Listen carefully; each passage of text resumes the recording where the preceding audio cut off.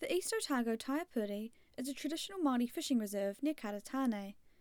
It was set up in 1999 in response to the depletion of local fish stocks. It is currently managed by the East Otago Taiapure Management Committee, who work with Otago University scientists to ensure that the fisheries and habitats are protected for future generations. One of these researchers, Derek Richards, studied the photosynthetic rate of macroalgae in the region for his master's thesis. He took me to Huriawa Point, where we discovered just how important it is to study primary production in the region and what it means for the Taiapure.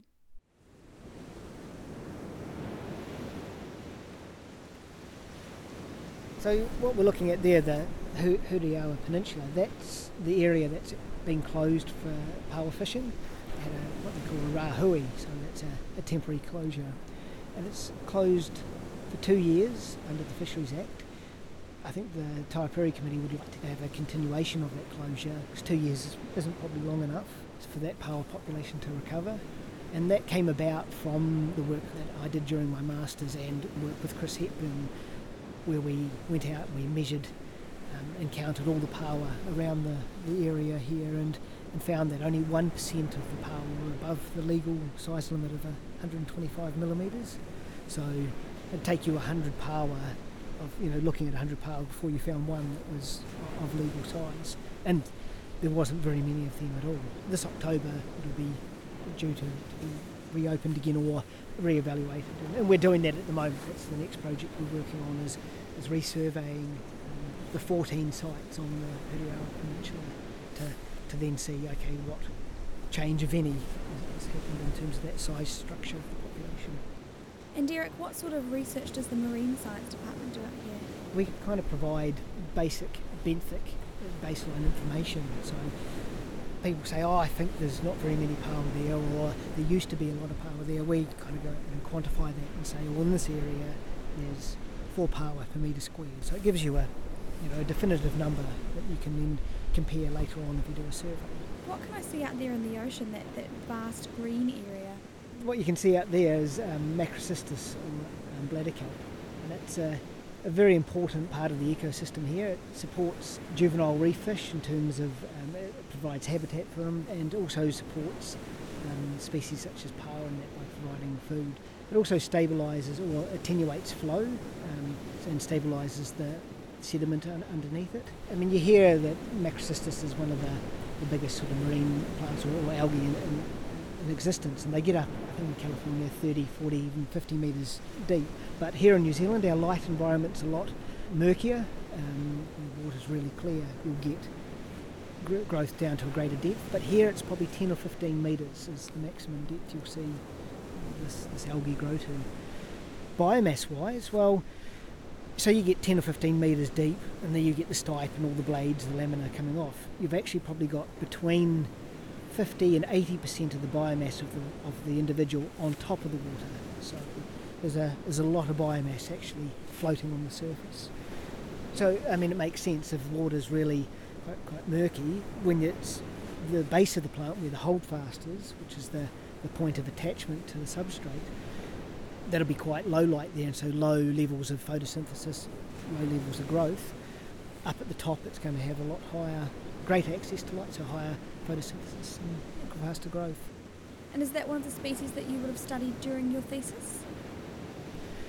It was one of the ones I measured in terms of density, so number of individuals per metre squared.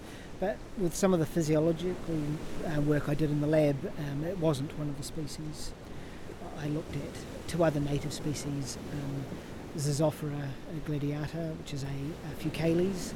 It's a sort of an understory species, found it sort of around the low tide mark and just below, and Cystophora scilaris, which was another Fucales, and grows in a similar sort of habitat. And also I looked at Undaria pinnatifida, which is an invasive algae from China and Korea and Japan. So Derek, you mentioned that you did simple work in the laboratory. Why were you doing those? What sort of effect did you want to measure?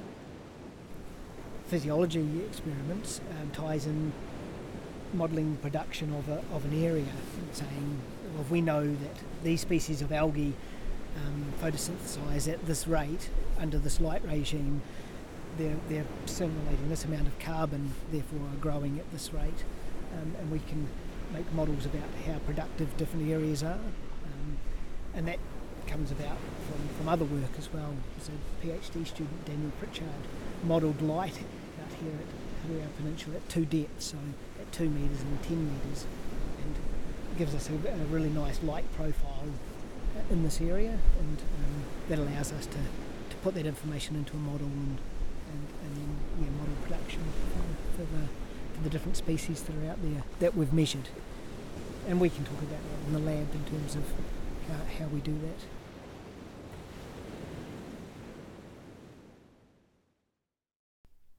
We headed back to the university laboratory where Derek explained some of the finer points of his research. This is where we house the growth cabinets, or the controlled atmosphere units. We've got 4 of them in here, and these are new this year. I think they cost about $500,000 each, so there's a fair bit of investment here from the botany department. And these are essential for the kind of work that we want to do in terms of robust science. You need to have controlled atmosphere rooms to conduct photosynthetic research due to the fact that photosynthesis is a enzymatic process, and enzymes tend to react faster when they're in high temperatures. So if you're trying to conduct an experiment when you're looking at a photosynthetic output of a macroalgae, for example, you'd need to keep that temperature at a constant level, so you can look at the effect of light or nutrient increases and be sure it's not attributed to the change in temperature.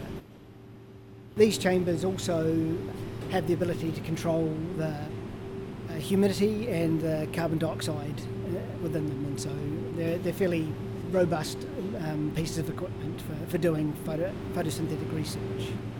Did you use something like this for your thesis, or would these have been quite useful for your thesis? Absolutely. I had something that was similar. I worked out at the Portobello Marine Lab, and they have walk-ins CT rooms, or controlled temperature rooms. That really only just controlled the temperature. The humidity would fluctuate, and so the atmosphere wasn't controlled, so it was only just a controlled temperature. And the difference with Portobello and botany here is the fact that Portobello has free-flowing seawater, which is a pretty important thing for if you're conducting large experiments. So here at botany they have holding tanks, and I think they can hold up to about 4,000 litres of seawater here at the botany department. Yeah, there's quite a few people doing research, and you have to go out once a week and replace the seawater. And so you say you're researching macroalgae specifically. How is that any different to other types of algae? Okay, so generally you've got 2 forms of algae. You've got microalgae and macroalgae. Microalgae are generally your diatoms, or algae that are a little bit too small to see with the naked eye, and macroalgae tend to be your kelps and your larger seaweeds that you see, and they're generally attached by a holdfast, which is different to terrestrial plants. Terrestrial plants tend to have a root system. Algae have either a holdfast, which enables them to attach to rocks, or they're free floating. The lamina of an algae is essentially the leaf structure, so that's the blade, and that's predominantly responsible for photosynthesis, and also the oxygen exchange and also nutrient exchange. And so you were using the tanks to measure net photosynthesis. I mean, what exactly is that compared to normal photosynthesis? If you get net photosynthesis, you've got to have gross for a start, so it's just a more accurate way of accounting for I guess how productive an individual algae is, because respiration is actually a lost term.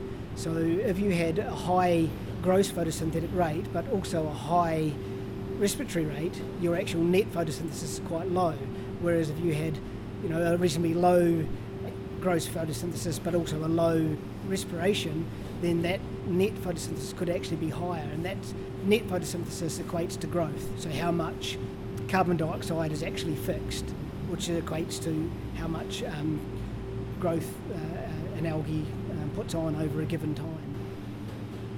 And I suppose the final question I have for you is how your research on photosynthesis actually affects the wider ecosystem. What sort of repercussions could that potentially have for the wider Taiapure in the future? Photosynthesis is the base level of marine environment, so that productivity by photosynthesizing organisms such as diatoms and kelps and all the seaweed in the ocean contribute towards carbon fixation. That carbon is either made available to grazing organisms such as paua or greenbone or the butterfish by direct consumption, or it makes its way up the food chain by higher level predators eating those grazing organisms. So essentially you can look at it as a terrestrial example as the cows eating the grass and then us eating the cows.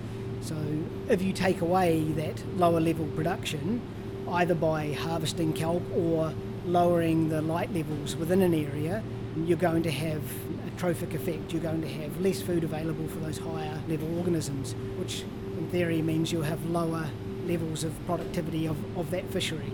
And in terms of the Taiapure, that's what we're interested in, is how productive are these areas, and are there certain things that control the productivity within the area.